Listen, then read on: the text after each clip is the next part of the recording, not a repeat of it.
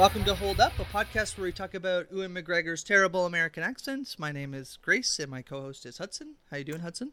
Hey, I'm all right. I didn't know it was pronounced Ewan. I just go like Ewan? Ewan. I don't know. Ewan.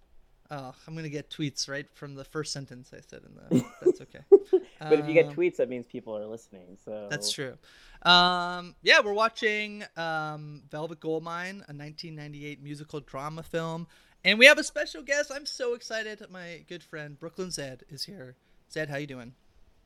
Hello, I am happy to be here talking about everybody's accents in this movie. Nobody's talking in like their Yeah. natural accents. I was like looking up where everybody was from as I was watching it, and it's like all over the place. We have like the entire UK covered. Tony Collette is from Australia. Eddie Izzard was born in Yemen. Did you know that? I didn't Oh, know I didn't know that. that. I didn't know that. Yeah, there's like no Americans in this movie, even though there are multiple people playing Americans. So it's very interesting. Yeah. Christian Bale. He Yeah, got it's to do his Christian. accent. Did he get to do his own accent, or did he have? He's English. Was that an English accent I couldn't tell. He's from Scotland. in the movie? In In real real life. life. Oh, his Wikipedia And says he's Jonathan an Rhys English Meyers actor. is from Ireland. Christian Bale is from Wales. Like, we've covered the My continent gosh. of the island of the British Isles. Yeah. Yeah. I mean, so for a movie that I had never really heard of before you suggested this, Zed, I know that like this is a classic. Wild. It's like This a is a cult cl- classic in the Thi- queer community. This is a classic trope of Hold Up, where all the cult classic movies Hudson knows, and then I'm like, we should watch an episode of The Office or The Simpsons or Friends. You know, like that's You get my that queer balance. content. That's good. Yeah, because I just like I couldn't like be caught as like a 10-year-old like watching Velvet Goldmine in my room. Sure. People would think I was gay. So, I couldn't do that. So I never really like delve into any of this stuff. Like I kind of like the indie films that kind of come a little bit later. I certainly have watched, but not this one. So why'd you pick this? It has a stellar cast. But what was it? What's it about Velvet Goldmine? So I found this movie. 2004 was like my big get into all the queer things point in my life because I saw Rent for the first time. It was my first Broadway show in 2004, and so then I was like on the internet, like talking to rent heads and finding all these lists of like you might be a rent head if, and that's how I got I've into heard of Rent. Hedwig. You've heard of Rent? That's good. Yeah. Little Broadway show turned terrible movie called Rent. I've only seen the movie. So Oh no! Put that on your list. Yeah. That's recent. Oh, I guess not. The movie's 16 years old already. That's horrifying. yeah. Yeah, it's like not Yeah, but Velvet Goldmine came up on that list, and so that's how I found Velvet Goldmine. And like Rent and Hedwig are both a little too precious to me to talk about on a podcast. But I think Velvet Goldmine, I found an article from a few years ago celebrating the 20th anniversary that was like, the headline was like the queer film that like holds up the best over time. I found like yesterday, and I was like, does it? We'll find out. But I think it's fun. It's loosely based on the life of David Bowie, like very loosely, because he got mad about it. So they changed he was, things like- to make it yeah, less about yeah, him. they changed that he was like in talks with them. Yeah. Yeah, but I love glam rock, so this is a movie that I greatly enjoy.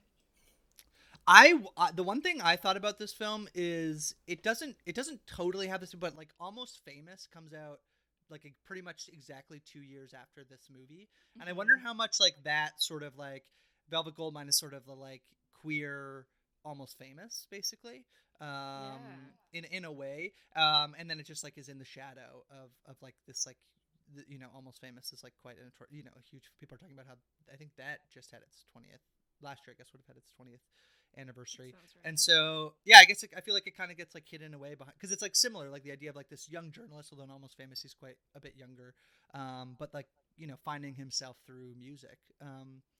Yeah, Hudson, had you watched this movie before we watched it for Hold Up? No, I hadn't. But similarly to Zed, I also 2004 was my big like watching queer movies, but I was very much on the like I want to watch all the lesbian movies back then. So it didn't fall into Right. the same category for me. But I think it was on my Netflix queue in 2005, 2006, and I just kept pushing it back for whatever for like Debs, and then for like what other like Lost and Delirious and all the other lesbian movies that were around at that time. So yeah, it was the first time for me, and it was like I had no idea what it was going to be about. Like I watched the trailer yesterday and I was like, okay, so the guy dies. That's the movie. Like what? Is this like a murder mystery movie? And then it completely was not. It was, like it kind of the David Bowie non-biopic, which was a lot more fun and less traumatic than I was than I thought I was going into. Who's gonna play Bowie in the Bowie biopic that's like inevitably gonna come? Well, there is one. Like that. It's not like that a was like full biopic, but it's called. I think it's called Stardust, and I've heard that it's terrible.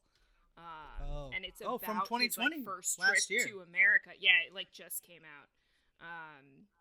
From his first trip to America in like 72 or 73, I think.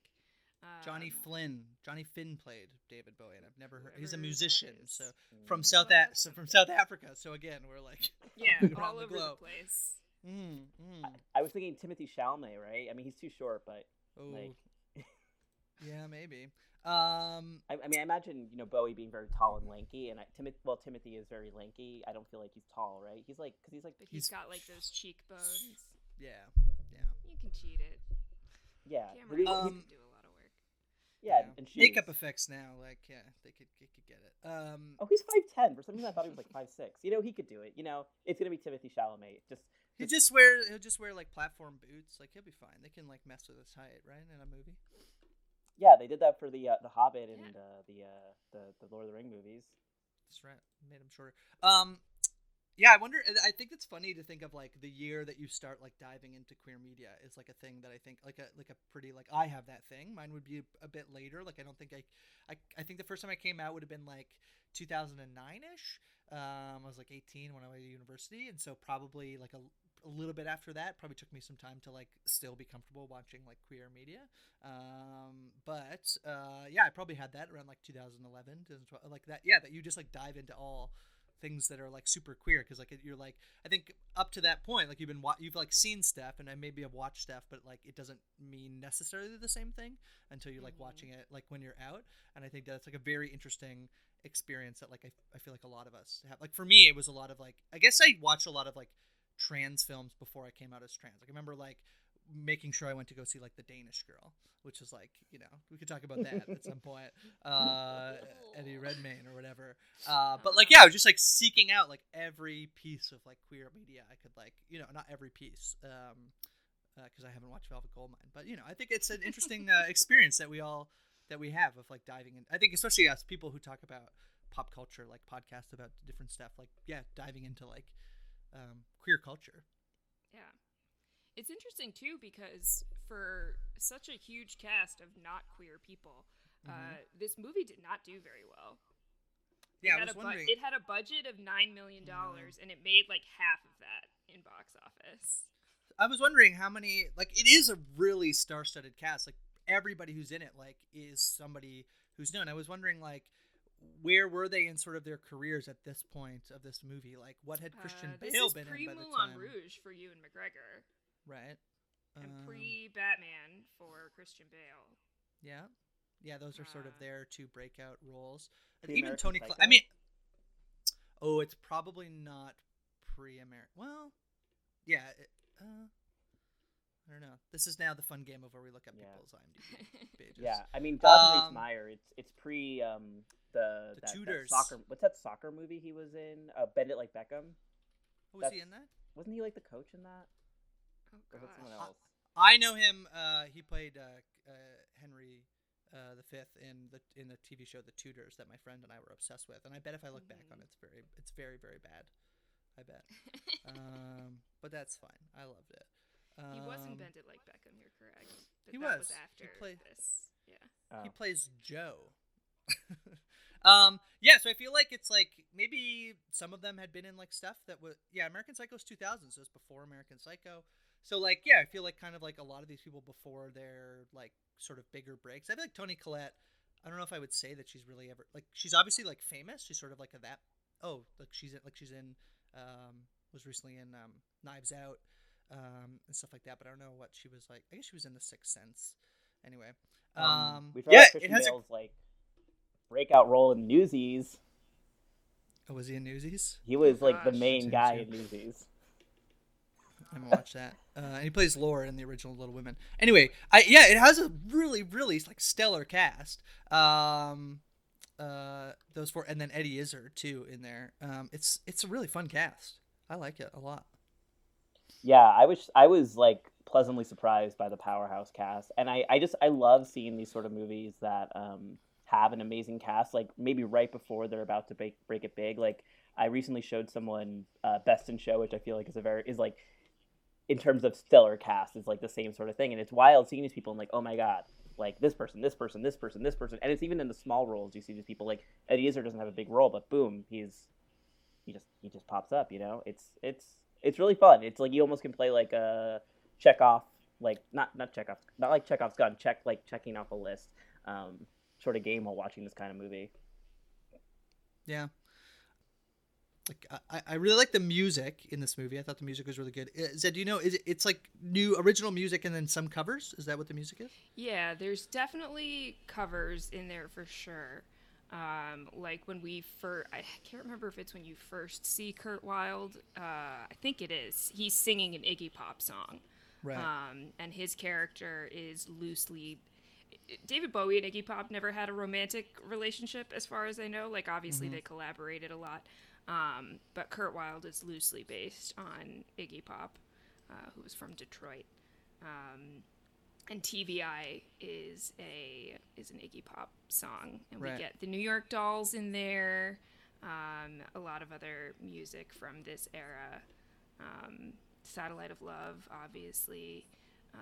We get Lou Reed as well. But then, yeah, I believe there is some new music that gets created specifically for the movie. So, I mean, we watched, so you and I watched the Pride documentary on FX, and then we podcast about it. Check it out in the Post Show Recaps Patreon feed.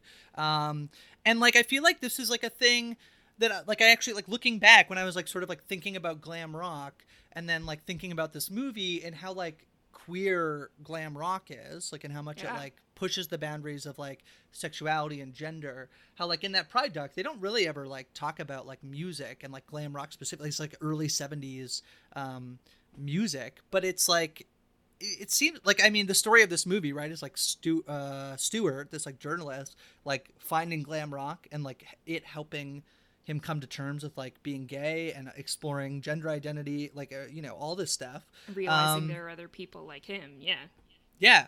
And I feel like, I don't know, I was just thinking about how that Pride documentary, like, doesn't really go into that, but it's like music and specifically like people like Bowie and this like the early 70s artists, how influential they probably were in terms of like people discovering themselves and other people. Yeah, I think it's fairly British in origin, and I think the documentary focused was pretty America-centric. Obviously, like I said, Iggy Pop is American, as was Lou Reed. But also, they both married women, as did David Bowie. So, like, they certainly operate in queer spaces and are queer icons. And, like, marrying a woman does not mean that you are straight as a man. But I think the documentary obviously wanted to focus elsewhere. But I love that in this movie, you know, Brian Slade says, he's like, yeah, well, I'm interested, you know, if the thing that you're saying is the worst thing you could think about me, well, maybe that thing is true and that's okay. And like, yeah, I am married to a woman and I'm very happy, but I'm also interested in men. And guess what? She feels the same way. So like, it's working out okay. Yeah. That doesn't last forever, but that kind of like free love attitude of the 60s, breaking barriers beyond gender, I think is really great to get to. Yeah. I was doing some like articles. I wasn't doing articles, looking up articles, and there's some interesting like analysis of like what it means for like, I mean, a lot of these like the real people, like people who probably like were like sexuality being a spectrum, that like, yeah, they may have married a woman, but like doesn't mean they like weren't bisexual or pansexual or whatever. But talking about like, yeah, these like glam rock and specifically like these like musical icons like holding queerness, even though they're like, or like almost like presenting queerness, even if they're not Mm-hmm. all queer. I think is a really interesting thing. And then they compared that to like someone like Bowie to like Lady Gaga, a present who's like is I don't know how Lady Gaga She's identifies in terms of like bisexual. sexual.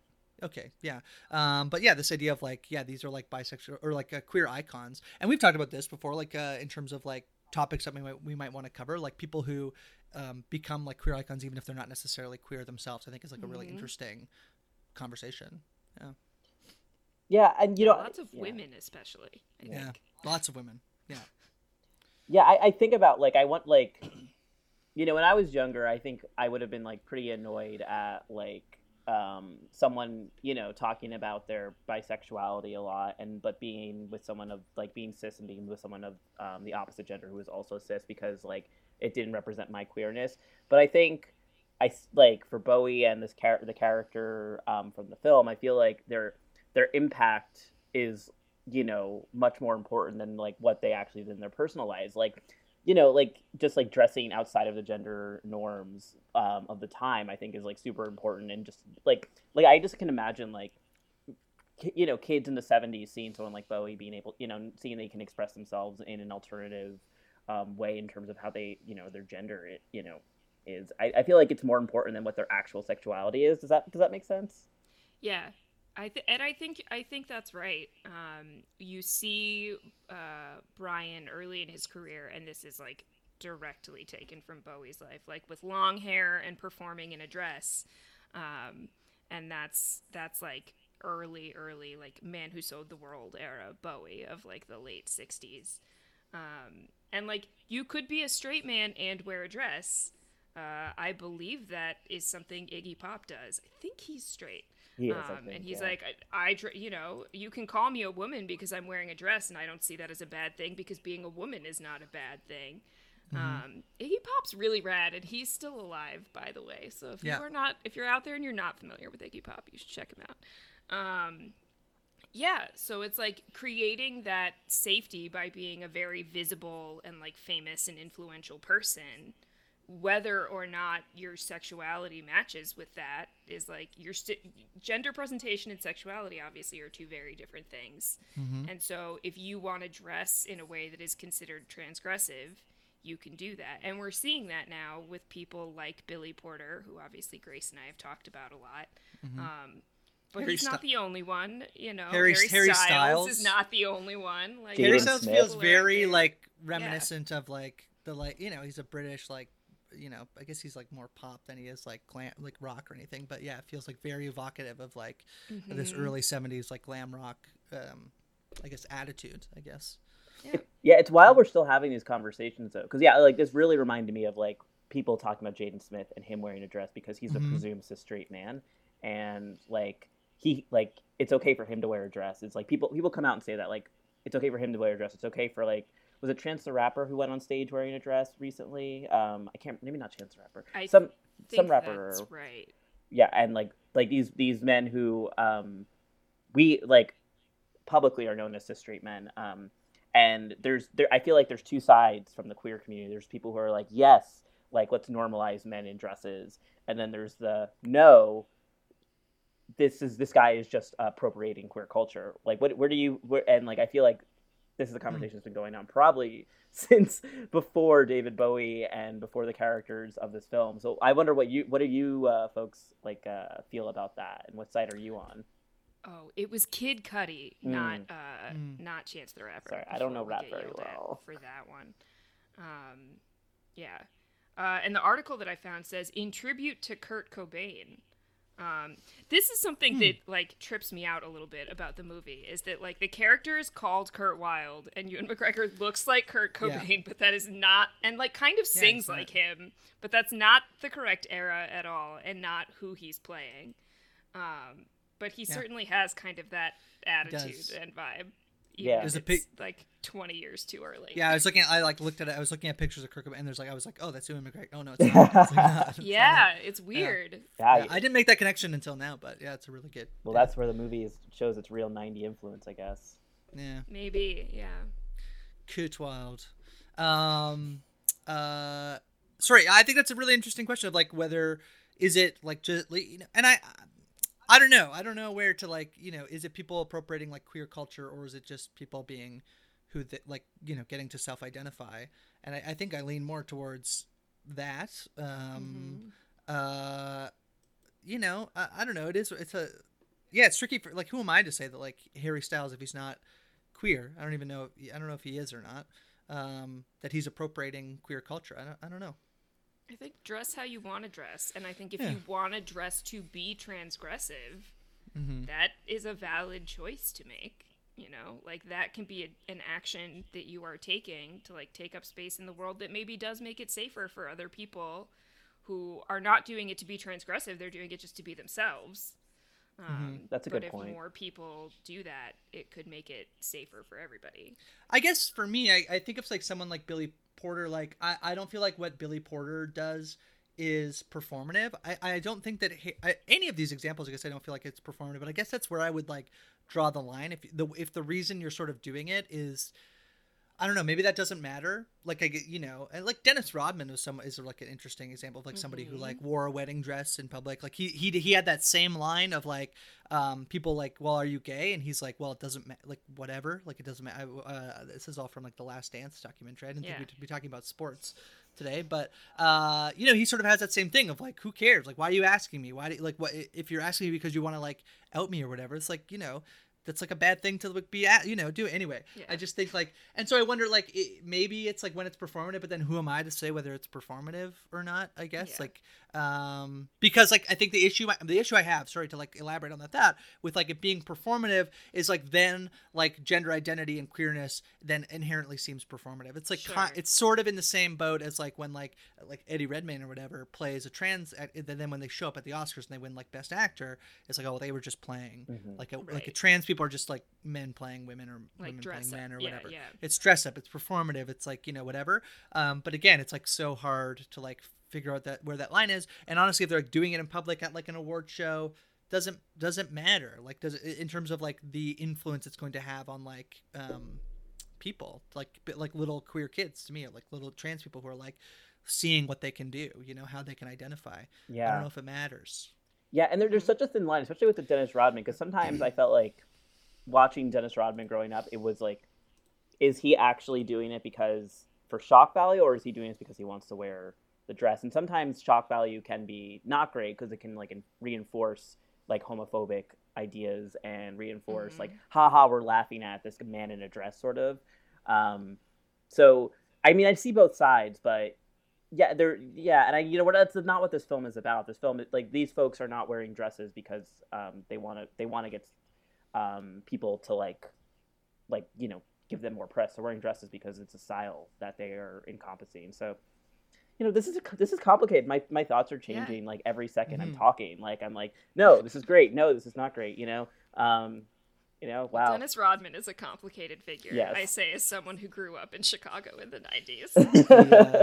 He hangs out with in North Korea, Yeah. It's like, it's not super clear cut. And then the one, I guess, like on this like idea of like performative gender is, I mean, like, as two people, I'm asking, I guess, to you, as like people who are like more like sometimes more masculine identified, like I feel like we don't get that. We don't get the red carpet of like, I mean, I guess a little bit. I guess maybe it's just in the way that like patriarchy. Yeah. Okay. Yeah. That's what I'm like. Kind of. I mean, in my head. In my head, I keep going of like, is it because like there's much different ways to like express like femininity than there is masculinity? Like, I don't think that, like, probably that's true, but also doesn't mean there aren't ways to express masculinity in like a I don't want to say performative way, but in a way, like, and we just like, those aren't the things that like trend on Twitter, right? Like, when I see like Harry Styles at an award show, or Billy Porter, I like see the photos. I don't see that necessarily with like more like female or non-binary identity people who are like presenting in this like shocking masculine way, right?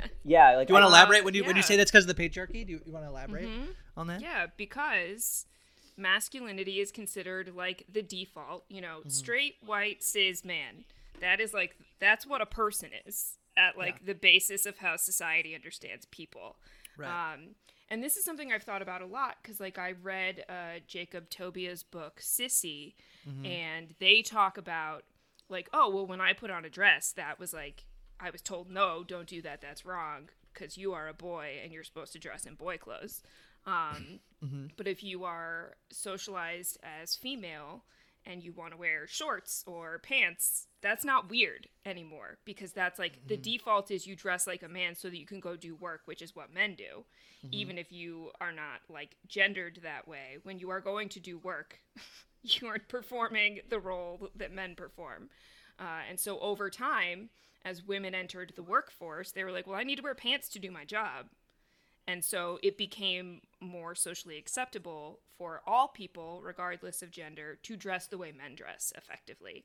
And so then it's less transgressive, and it doesn't seem like you're doing something other than your gender if you are a person with a uterus wearing pants. Yeah. Right. Which I think can make it more difficult for people who are socialized as female to like figure out their gender if it is something other than cis woman, because it's like, so I dress like a tomboy, so I'm a tomboy. Right. But that's not necessarily accurate. So where it can be so much clearer for little kids who are socialized as boys who like to wear feminine clothing to say, I'm trans, or I'm non-binary, or I don't fit what I'm told is how I'm supposed to be, I think there is a much, in some ways, like a broader like acceptance of the performance of womanhood, that can then make it harder to be like, okay, but that's not my identity. You know, just because I dress like a tomboy doesn't mean that like I am a tomboy, which is implying that I am a woman. Right. Yeah, and like I think Thank you for coming to my gender TED Talk. I love it. It's great. It's really fascinating. You can't take me anywhere. Well, this is the Why did you want to hold up? Come Yeah, on. this is. Yeah. I mean, I'd do this Yeah. on any podcast, but here at least it's appropriate. I just invited you because I miss like having basically like 2 hours every Tuesday to do this basically. Yeah. When you asked that original question, Grace, like the first people who came into my mind were Demi Lovato and Sarah Ramirez. And yeah, like them showing up on the red carpet with short hair and suits, like they wear these well-tailored suits that still like they fit their bodies correctly. They're not dressing up like, oh, look at me, I'm in I'm in my dad's suit going to Yeah. Right. his going to daddy-daughter work day or whatever. So I think, yeah, it's considered less transgressive, like, because women in suits is like more accepted these days, because literally there's like pantsuit nation these days, like Hillary Clinton and Ellen DeGeneres, walked so folks who want to wear suits that are tailored to a body that has gone through years of estrogen can look good in them. Every time I run, I do God, it in a that's so suit, and depressing. I thank Hillary Clinton and Ellen DeGeneres. That's what I Oh say. God. Oh no. How did we get here? I mean, you can say Queen Latifah. She was wearing suits in the 90s. Yeah. Okay. I mean, yeah. Celine Dion, Tilda Yeah. Swinton, Yeah. like lots of very like beautiful, classy women have worn suits. Yeah. And that's not like, oh, they're being trans. That's they're wearing suits because they want to. Yeah, like That's wild, right? you don't question a woman's sexuality or a person's gender identity when they wear a suit if they're assigned female at birth, whereas like it's an automatic with an assigned male at birth person, if they're wearing something that is a dress or considered feminine, which is something society needs to work on. And it seems to be see, I'm going back to my thoughts about men in like cis straight men in dresses. Like, yeah, they should wear dresses. And like, I was even listening to like a different podcast where a cis straight man, he wore a kilt for the first time and was like, oh, I really like this. I don't know if I want to go back to wearing, shorts in the summertime, Because it's comfortable. Yeah. Right. Yeah. And so I feel like we're at this tipping point, and a lot of this past couple of years have been just wild in general, and I do think we're at some sort of cultural tipping point, and maybe in the next 5 years, like you're going to see every single piece of clothing on the runway for men it's going to be more dresses and flowy and comfortable in the summertime instead of stiff and patriarchal. I don't know. Patriarchy. To get rid of it. Yeah, it may take a little more than a few years, but wow. Yeah. Anyway, I think that's like it's a really interesting conversation. I think. Yeah. Where I wish the movie addressed this a little more, and it's not that the movie exists to like talk about gender, particularly not a 20-year-old Sure. movie, probably, is in the character of Jack Ferry, who is like there, but doesn't really talk a lot. Is just kind of this like mythical figure who does obviously exist and is an inspiration to like the generation below him, but certainly has this more like drag queen or trans woman, it's not made clear, we don't know, presentation in the amount of makeup that they wear and in the like feminine way that they dress. And I don't know, like I've seen this movie a bunch of times and I look at it through a different lens now than I did the last time that I saw it years ago. And I wish we got more of an understanding of that person beyond like, you know, this descendancy coming down from Oscar Wilde, being one of the earliest like famous queer British writers. And a lot of the dialogue in the movie is actually like taken from Oscar Wilde's writings. So if you hear like the more poetic lines that are not like quotidian dialogue, a lot of that is Oscar Wilde stuff. As this green pin passes from queer legend to queer legend, I guess. To queer journalists. Yeah.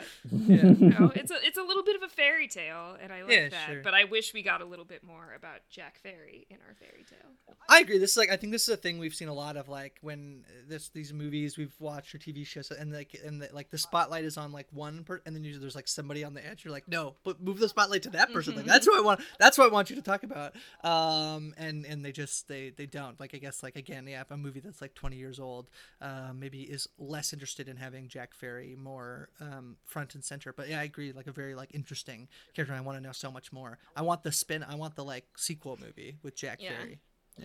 Yeah, maybe if this movie had done well, they would have gotten there. Maybe that's what, you know, Todd Haynes wanted to do. I'm, you know, probably not, but, you know, like, yeah, it was just too early for someone like that to, I feel like, get like a movie that would actually take them seriously and not either be like a tragedy or like some sort of like, you know, comedy farce.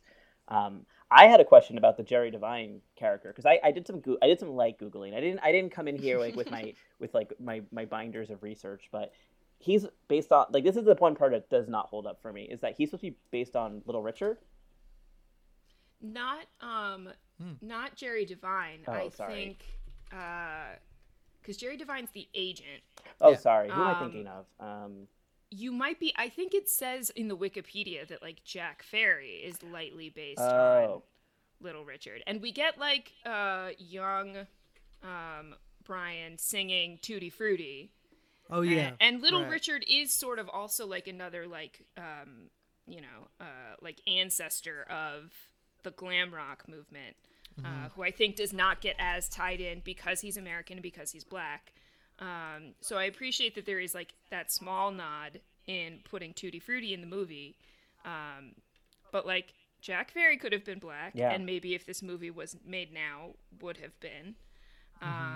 Because I think it is that like idea of like the pioneer in this like field of wearing makeup while performing rock music that had not really been done before. Yeah. What is it? Oh yeah. Sorry, I think the film just falls into that trope of just like whitewashing rock and roll. A lot of skinny white, beautiful skinny white people. Yeah. Yeah, which is frustrating and very much a sign of the times when this film was made. Because I mean, we're still, you know, like admitting, like white Americans are admitting that like, you know, rock and roll was created by black people and that punk rock was created by black people and that glam rock was influenced directly by some people like Little Richard, you know? So yeah, you know, like it's like I don't want to like be mad at the film for this, but also it is something that's very frustrating. It makes me feel uncomfortable, like thinking like, oh, like you could have put a black person in this movie. Like what, like there's no black people like in the main cast of this film, you know, and I know it's there's England, like the one side character woman that we see a few times, and that's kind of it. Yeah, they're like mostly just in like scenes where there's like big parties or whatever. What is it about me? What is like I'm thinking like there's all these examples like even like glam rock, and especially like I guess with a more like American focus, like Little Richard is somebody who like sort of is this like flamboyant queer and maybe not out at the time. Like Elton John certainly is somebody who's like kind of fits that as well. Like again, not out until later. Even before that, you have like Liberace, like this like showmanship. Like what is it about music and then like queerness? I think that like I'm wondering what is like. Maybe I should have read like an article before, but I think it's a safer space to be more theatrical. Right. And if you can perform on the stage and be theatrical on the stage, it can be a little more acceptable to then move that into your like daily life off the stage. You know, for all of RuPaul's flaws, she says we're all born naked and the rest is drag. And that I think is true. Like gender is a performance on a daily basis, regardless of what your gender identity is. You get up every day and you decide how you're going to perform whatever you think your gender is. Yep. And whether that fits with what society told you is how you should perform your gender or not is like its own thing. But even as kids, I firmly believe and think about all the time. Even as like children, I mean, like it's not necessarily you perform, but it's like a lot of like parents do that, right? Of like you are a boy, and you're gonna wear this like truck shirt or like dinosaur shirt, which is performative, like showing like what your gender is to the world, like from from so immediately early on, like you get a pink blanket or a blue blanket when you pop out of the womb. Yeah, before you're born, like you're like that's all performative in some sense, and whether you like people think it's so like ingrained that it's not, it is, it really is.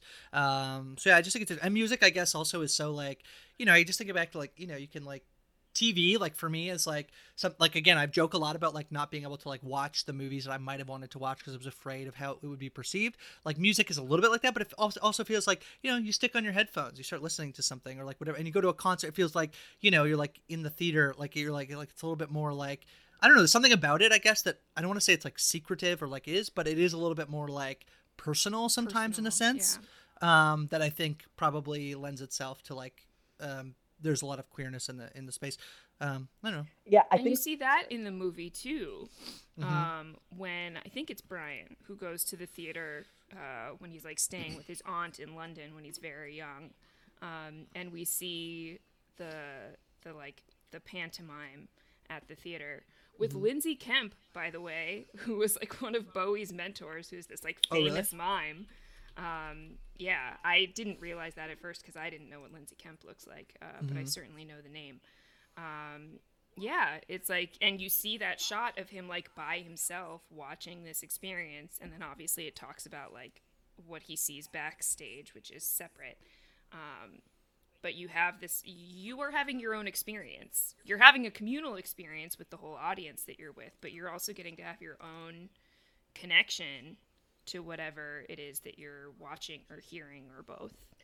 Yeah, I think when you're in a theater too, it feels like you're watching that person on stage, like they're performing. There's like that, which is different than often like a movie, right? Like you're not like seeing the person, right? You're like, it's on a screen. And then even when you're listening to their music, it's like off like in your headphones or, wherever. It's like, I don't know. I just think there's something so personal about music that lends itself to this. Sorry, Hudson. Yeah, I just think it's also, I think more like gender bending and transgressive artists can become successful because I think there can be a bit of a disconnect between the artist and like their personal style, because like if you're just listening on the radio, you don't know what this person looks like, True.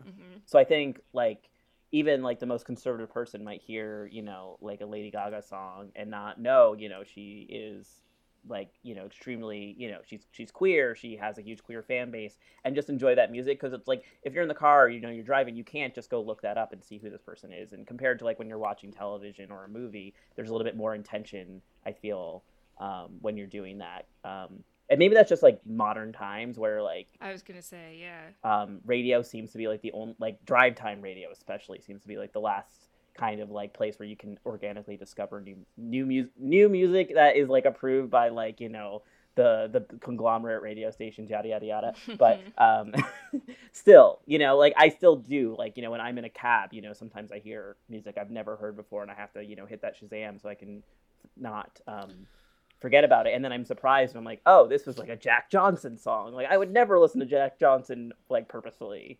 Do you guys have the thing where like you would like, I put my like, I'll pick a song that I like, whatever, and I put on the radio like feature on my app on Spotify. I use like YouTube Music, but yeah, and then it like just plays you stuff that's like similar or whatever. That's how I find music now. I mean, I guess it is like it's not radio, but it's the radio like function on my It's on like my smart music app. radio. Yeah. Smart radio. Yeah. Yeah, it's like the upgrade from like when Sirius X and like XM radio, like they were like, the punk station, like the 80s station, like which was like where, you discovered music when you were in a rental car. I don't know. I mean, it's scary. My YouTube music now is like it like curates like playlists. It'll be like if you want to listen to like this type of music, we've set up a playlist. It's a lot of it is like stuff that I've listened to, but it also puts in stuff that I haven't listened to just because they think it's similar. Like it's wild. Yeah. I started listening to Kurt Wilde. Yeah, Kurt Wilde. Yeah, yeah. All those yeah. I mean, and maybe that's a sad thing too, because like everything in our world are now being very catered to our own taste. So maybe conservatives aren't hearing the like transgressive pop music these days. They're not. I mean, they obviously are hearing Lil Nas X because they're complaining about it. But the new video is incredible. I haven't watched it yet, but I have heard. Yeah. I've seen the pictures. Zed, can you explain the ending of this movie to me?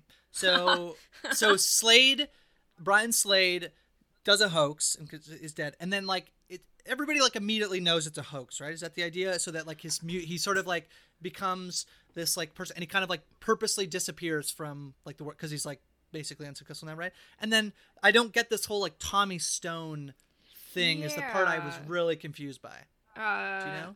The ending of the movie is not what sticks with me about this movie. I love the music and I love like the parts that take place like in the 60s and 70s. So as I was watching it, and I've seen this movie I own it on DVD. That's how I watched it. So I've seen it a number of times, but I was like watching the end and I was like, what is happening? How does this it's like finish? the last like 20 minutes I don't really get. He gets taken off the Slade beat. He gets moved to the Tommy Stone beat. Tommy Sloan is Brian Slade. Yeah. I don't know. Played by a different actor though, who looks nothing like him. That's supposed to be him. That's definitely supposed to be him. They're like, because he's like doing the name search and nothing is coming up, and he's like, oh well, maybe he changed his name, and then he finds that like his original name before he became Brian Slade was Thomas Brian Stone, so now he's Tommy Stone. Okay, I think the part that messes me up is like when movies do this, where like, okay, young Christian Bale is old Christian Bale, but young Brian Slade is Jonathan Rhys Meyers, and now old Brian Slade is a way different actor. Okay, that's the part I didn't get at all. I had to look it up because I was like, that's not him. They do the like thing where he like it's like Tommy on the video and he like turns his head and it's like young Jonathan Rhys Meyers. Like, they did that, and so I guess that's supposed to be the cue. But I feel like the end was so poorly done in that way. And that is a big I mean, there's lots of divergences obviously from David Bowie's life in this movie. But and David Bowie never like pretended to die, but he did when he was finishing his Ziggy Stardust and the Spiders from Mars era. He just like announced at the end of the last show that it was the last show. Like the band didn't even know. Oh, wow. And then he kind of like disappeared for a little while. And so that's like correlates with Brian's Maxwell Demon and the Venus in Furs persona. Venus in Furs is a Velvet Underground Lou Reed song. I'm sure if in real life, like the real David Bowie was named Brian Slade, and like, and then in this movie, like, is like David Bowie is such a bad rock star name, but like Brian Slade is a really bad rock star name, and then Maxwell Demon is no Ziggy Stardust, like at all. True. It's not even Very close. True. It's so bad.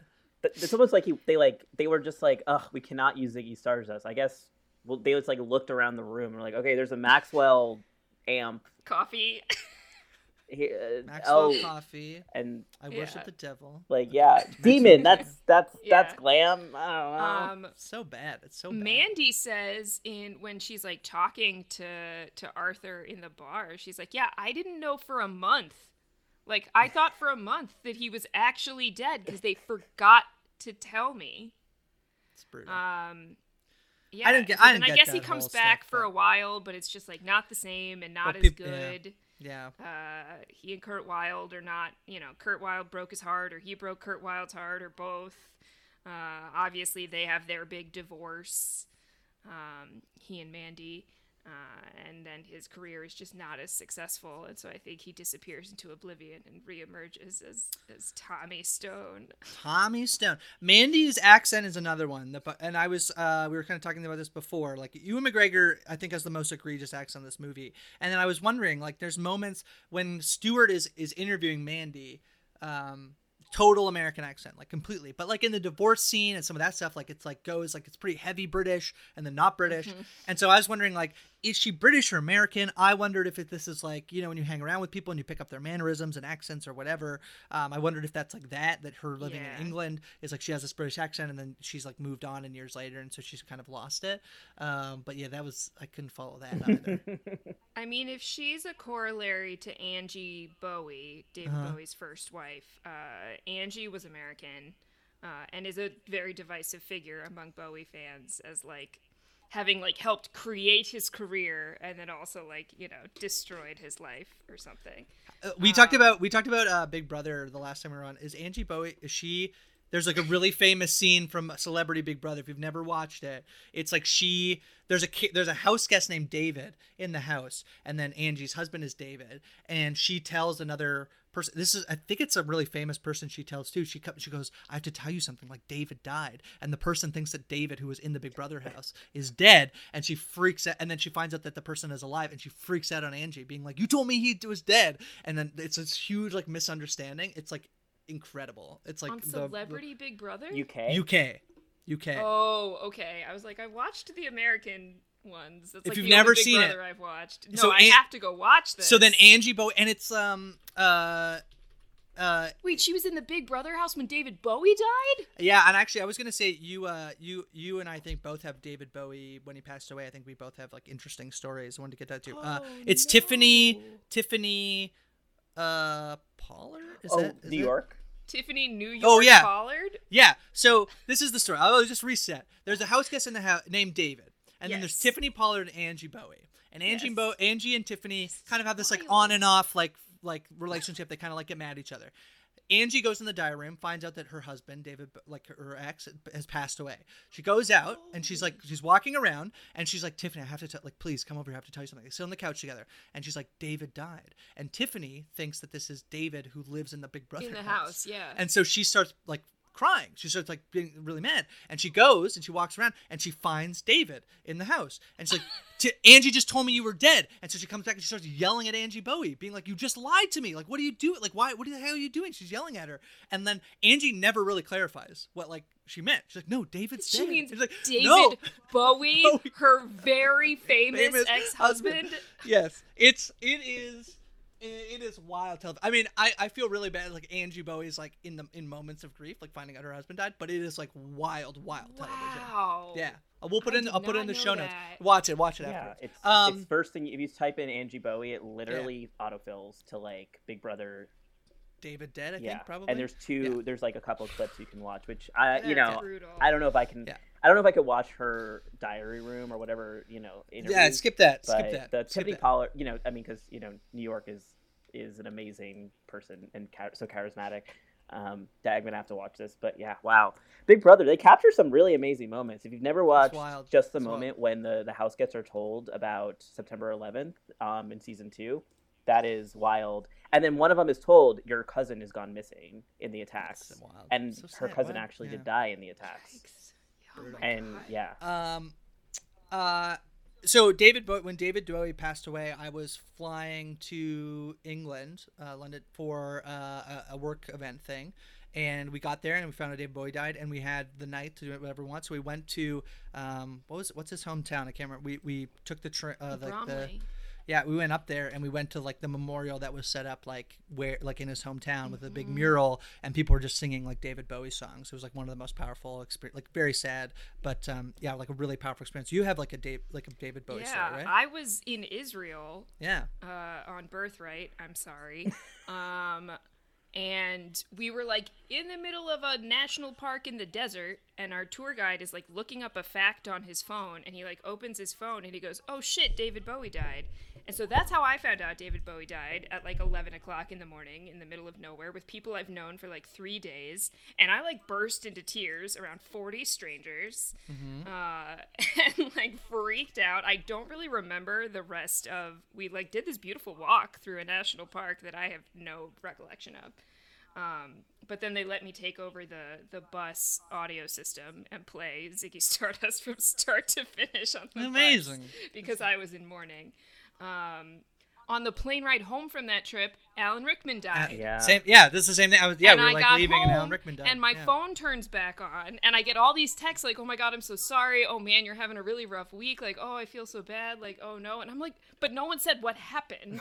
Oh, no. I'm just getting all these upsetting text messages. I was like, what's going on? Yeah, it was a rough time. Rough week. Yeah. Remember when like celebrity deaths were like the worst thing to happen in a year? People was like, wow, 2016 was a bad year because. And that was right after Lemmy. That was the 3. Yeah. Oh, brutal. And then Prince was a few months later. Oh, so sad. 2016. Yeah. 2016 bad. started terribly and just got. Like, don't- you has it start got- the year with David Bowie dying, and it just like stayed that terrible. Yeah. Has it gotten better? Like No. since then? Was that No. like the end? It's Yeah, I just think that was been the end. Bad. Yeah. It's that meme that goes around of like, I don't want to say that like David Bowie was like holding the universe together, but like gestures broadly at everything. Well, see, my theory is actually Betty White is holding the universe together, and things are going to get real bad when she dies. Oh my! Oh, if this is Betty White holding the universe together, Betty, you gotta She's like 100 you years. gotta step it up. She's like 100 years old. Okay, give her a break. Because here's why. anyway. Is because this is completely off topic, but all the Golden Girls died 3 years in a row: 2009, 2010, 2011, and then I was like, Betty's gonna die in 2012, and then the world's gonna end, and that didn't happen. And then the apocalypse didn't happen. Yeah. So I mean, Betty- this is Betty obviously like correlation is causation. So Betty turns 100 in January, so come on. Is she a Capricorn too? Yeah. Bowie's a Capricorn. Yeah, they're both my fam. Yeah, and I was just on the subway when Bowie died. I was just like reading the news on my way to work. Sorry. Yeah. And I had a really close friend growing up who was a huge Bowie and Alan Rickman fan. So I had to like console her like via text, like when both of those happened really close to each other. Yeah. Like I actually didn't know David Bowie was in Labyrinth until I was like 14 because it was like I watched Labyrinth like all the time as a kid, but like I didn't make that connection because I was like a dumb teenager. Yeah. And then my friend was like, "Hello, he's the Goblin King," and I was like, "That's David Bowie." Because Jim Henson's kids were like, "You got to get David Bowie in this movie," and he was like, That's incredible. Okay, I guess." I have one last discussion question. So I think about this film. It's basically, I would say it's about, let's say like 25, 27 years after it's made about 25, 27 years after the like events take place, basically, like, you know. And so if today there were to be a movie about the same time jump, that would be the late 90s, early 2000s. So God. It'd be a movie made about like 1998. Yeah. So what would what was the transgressive queerness of 1998? And the only thing I can think of is like Ellen DeGeneres. When did Madonna and Britney and Christina 2003. Oh, so too late. Yeah, we're not quite Tattoo was 2003. Like, if they were going to make that movie, I guess it would have to be about 2003 and the lesbian kisses around the world. That's true. That's sad. Yeah. This is like the thing of like when people talk about like if that 70s show was made today, it would be like it was 20 years difference. It would be like that 2000s show. I am not excited for 2000s nostalgia because the early 2000s sucked. Okay. Maybe that was because I was a teenager then and I was not into like the mainstream music and I didn't like emo. But man, like being like a young teenage girl who liked like the alternative stuff, it sucked back then because like Buffy was no longer on the air.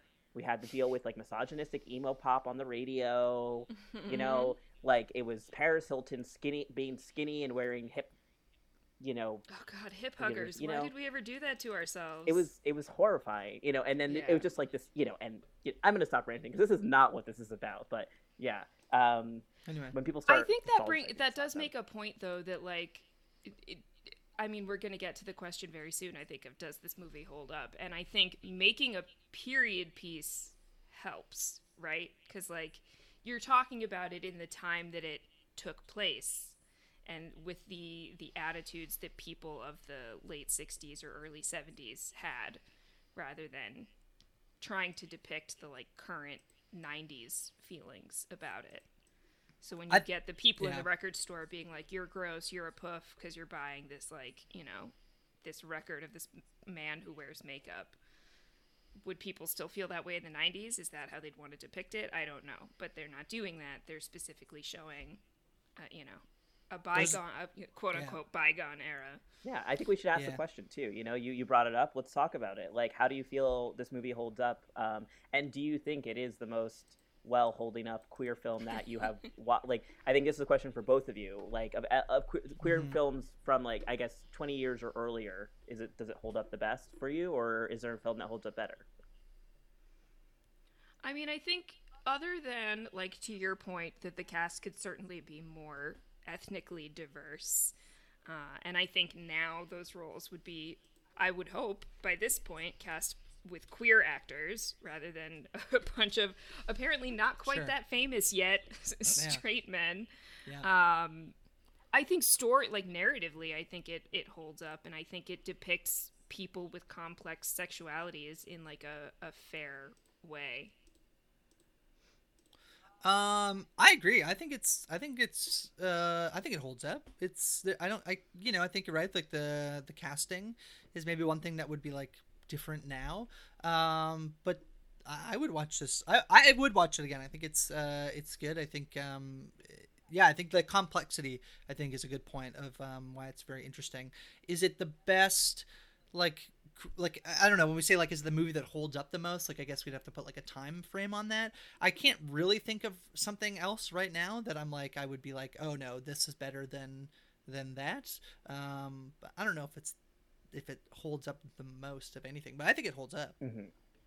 Yeah, I agree. I think it does hold up, and I think to Zed's point, because of it being a time period or a period piece, it holds up even better. Besides, you know, the few things that we all kind of agreed on, but I do think But I'm a Cheerleader held up better as another movie about, like, transgressive sexuality and gender. So I think I don't think I have any, like, S tier, like, legendary tier movies from that time period I can think of, but I think both of them end up in the A tier of holding up well and something that you can watch without cringing, and could show to, like, a 15-year-old who is on their kind of, like everything is problematic, phase, and they wouldn't have too much to nitpick about it. Yeah. I'm glad to hear that about But I'm a Cheerleader, because I have not watched that movie in a very long time. Oh, I thought you were going to say ever. I had never watched it before I watched No, I have seen But a Cheerleader several times. Great. Yeah, no, it holds up. Recently. It holds up well. We actually did an episode about it. I think it was. It's like much more like it's a comedy, right? So it's like satire on, like, queer culture, which I think sort of, like, all like kind of falls in a different category a bit, but it was really fun to go back and watch. I'm just looking through a list of, like, best LGBTQ movies ever, and, like, wow, there are some really good, like, modern day queer. Again, like, the one part is, like, there's not a ton of, like, representation even, like, in more modern movies, but stuff like I mean, Moonlight is listed as their number one. Yeah, but you get one Moonlight every, like, 20 years, which is, like, not great. Right. Carol, Pride is on here, Zed. Movie I we love watched that movie. I love that movie. Have you watched that? The series? Pride? No, it's an Irish movie about the miners' strike in, like, 1983-84 in Ireland or Wales. Wales, actually, yeah. Huh. And the lesbians and gays support the miners. It's like this really socialist, like, class solidarity film. It's really, really so good. I'm gonna check that out. I'm on a Wales kick right now. Anyway, I'm watching Gavin and Stacey. It makes me cry. It's so good. I want to watch it. The cast is incredible. It's Bill Nye is in it. Yeah, and she's in the Harry Potter film. She plays, Imelda Staunton, who who's plays gonna- Professor Umbridge. She's about to play Queen Elizabeth, I think, in The Crown. But great. she's amazing in it, and I love their accents. I wanna watch it again so I can just like walk around my house speaking in a Welsh accent, basically. Yeah. Anyway, we were kind of like there's a lot of good queer movies out there, like more modern ones. But anyway, that's Velvet Goldmine. Yeah. Zed, where can people find you if they want to learn more about you? I'm out there on the internet. I'm at Hard Rock Hope on Twitter and Instagram. I podcast about Final Fantasy over on Post Show Recaps. Those episodes drop every Saturday. I'm also podcasting about The Mole, which is now on Netflix. Mole Patrol Season 2 is going strong. Those episodes drop Tuesdays on the Reality TV Wrap-Ups feed, or we have our own dedicated feed over on RHAP, Rob Has Podcast. And Sundays and Tuesdays, you can catch me on twitch.tv/DMPhilly, playing various role-playing games, including D&D in space with Grace. With Grace, yeah. That's what I'm up to. That's where I am. Yeah. And if you haven't watched The Mole ever, you should watch The Mole. Listen to the podcast. It's really fun. The Mole, Really if good. you're an American subscriber to Netflix, first 2 seasons are on there now. So boom, just watch it on there. And, like, I can't believe the timing of this. So, like, you did Mole Patrol season 1 last So year, and then like fortuitous, yeah. around the time you're about to do season 2, they're like, we're just gonna drop this on Netflix. The like season that you can only watch on like poorly VHS like Gonna solve this tapes. problem for you. It's incredible. The It's bright incredible bright timing. spot of 2021. Yeah. The Mole Yeah. coming to Netflix. And Hudson, where can? Oh yeah, go I was ahead. gonna say, where can people find you? I have a much shorter outro, so you go. At Hi From Grace on Twitter, twitch.tv/DMPhilly, playing D&D in space. I don't think right now I really have anything else going on. So yeah, pretty quiet around here. Yeah, pretty quiet on my front. You can follow me on Instagram, non-binary, which is tagged in the Hold Up Podcast Instagram, which is Hold Up Podcast with 1 P. Same with our Twitter. My Instagram's set to private just because, security. But People are out yeah, there. but you can if you follow me, if you like follow request me because you hear me from the podcast, I will let you in. Okay, I'm not just like being a walled garden down here. Mm-hmm. So I think people know what we're doing next week because we swapped our episodes around. I should have said that at the top of the episode. But Hudson, what are we watching next week? We're watching the pilot episode of My Name is Earl, and we're definitely going to be talking a lot about the character Kenny, who was the token gay character of that show. So I am looking forward to our discussion on that. Cool. All right. I'm looking forward to that. My Name is Earl next week. Zed, thanks for coming on. Thank you so thank much you. for having me. This was really fun. I love chatting with you. It's the best. I love yelling about gender anytime, anywhere. Down with the patriarchy That and too. capitalism. And capitalism. All right. We'll see you next week, folks. Bye. Bye. Bye.